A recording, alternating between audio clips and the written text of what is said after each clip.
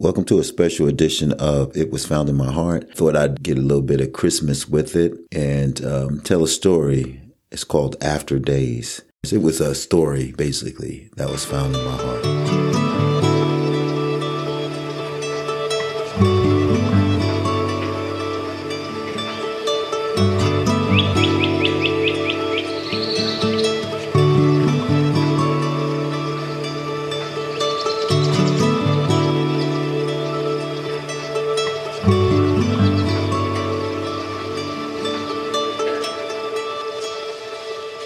It was the day after Christmas.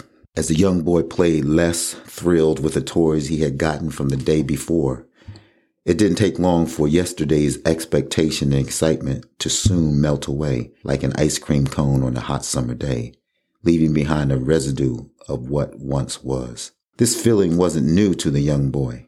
He had become acquainted with it about 3 years ago when he was only 7.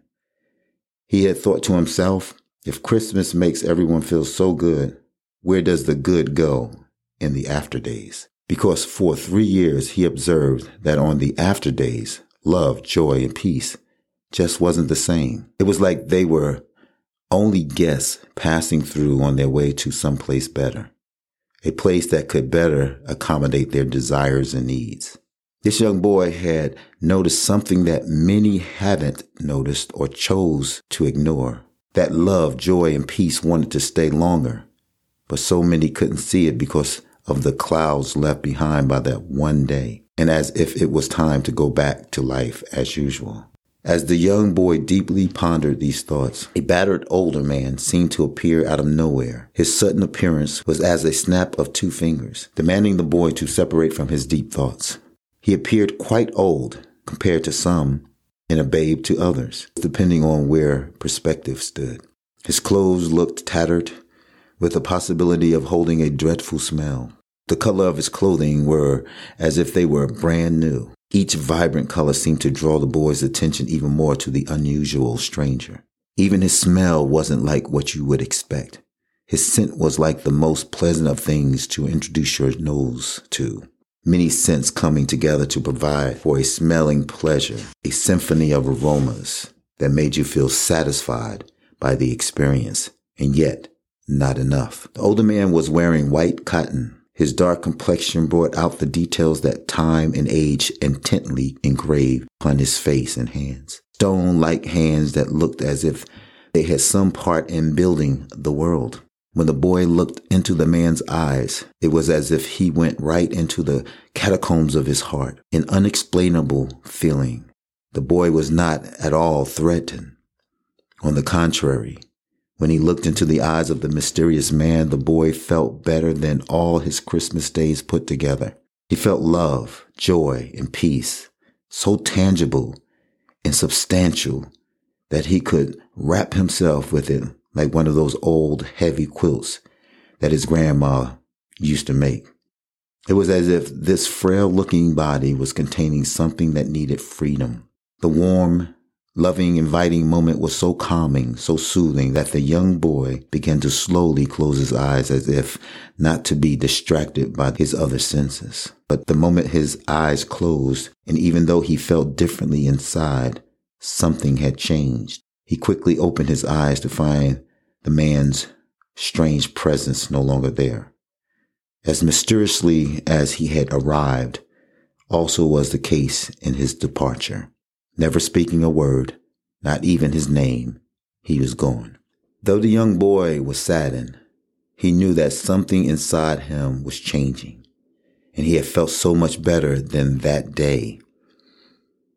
As he ran into his house, excited and curious about what just happened, in the back of his mind, he wondered if he'd ever see the man again. But the next day, and many days after, would soon chase that thought away. Every after day from their first meeting, the old man would appear to the young boy the same way every time, but at different times of the day.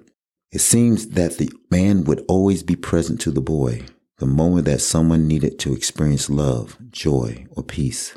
It was either for him or to give to some noticeable person. And each time he encountered the presence of the man, the stronger these feelings became, and the more they seemed to become a part of him. chasing away every dark and selfish place within him and replacing it with a marvelous, overwhelming light to share. It was almost a year that had gone by since the man had appeared to the young boy. Christmas Eve had arrived, and as usual, the man had made himself known to the boy. And as usual, people were doing the same thing they did the years before, making sure that Christmas, that one day, would be spectacular, focusing on the stuff and not the stuffing. The stuffing is what's in us all, the feeling which truly matters. And though the young boy still loved Christmas, he thought differently about that day, and it had changed him forever. He thought differently, acted differently, and spoke differently. Whatever happened to him that day no longer was an association based on what he would receive, and neither was love, joy, and peace bound to that one day. Now he saw that day as the beginning of all after days, the start of a beautiful year and impactful life. Through the eve of that day to the dawning of Christmas, children ran quickly and excitedly to their tree, producing a change in them from their unwrapped presents. The young boy ran speedily and excitedly out of his house for the gift he had grown accustomed to receiving from the man, something that had produced in him a change by just being in his presence. An hour came and left, followed by many more hours coming and going. The boy walked his neighborhood, seeing children playing with and soon abandoning their gifts to chase the simplicity of youthfulness by wanting their parents' cherished time and attention. Others were quickly leaving to go someplace which seemed to be more important than family. And while the elderly couple waved goodbye to their children and grandchildren, with their opportunity to fellowship quickly fading with time lost, their smiles of farewell slowly surrendered to sadness. They turned to enter their home to unwillingly sit at a table by the window, looking into their cups of loneliness.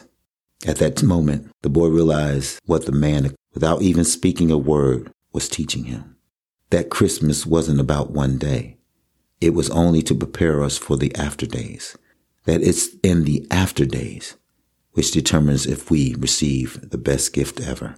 The boy walked up the steps of the home of that elderly couple. He knew he had the essence of the man with him because of the gift that he had given him.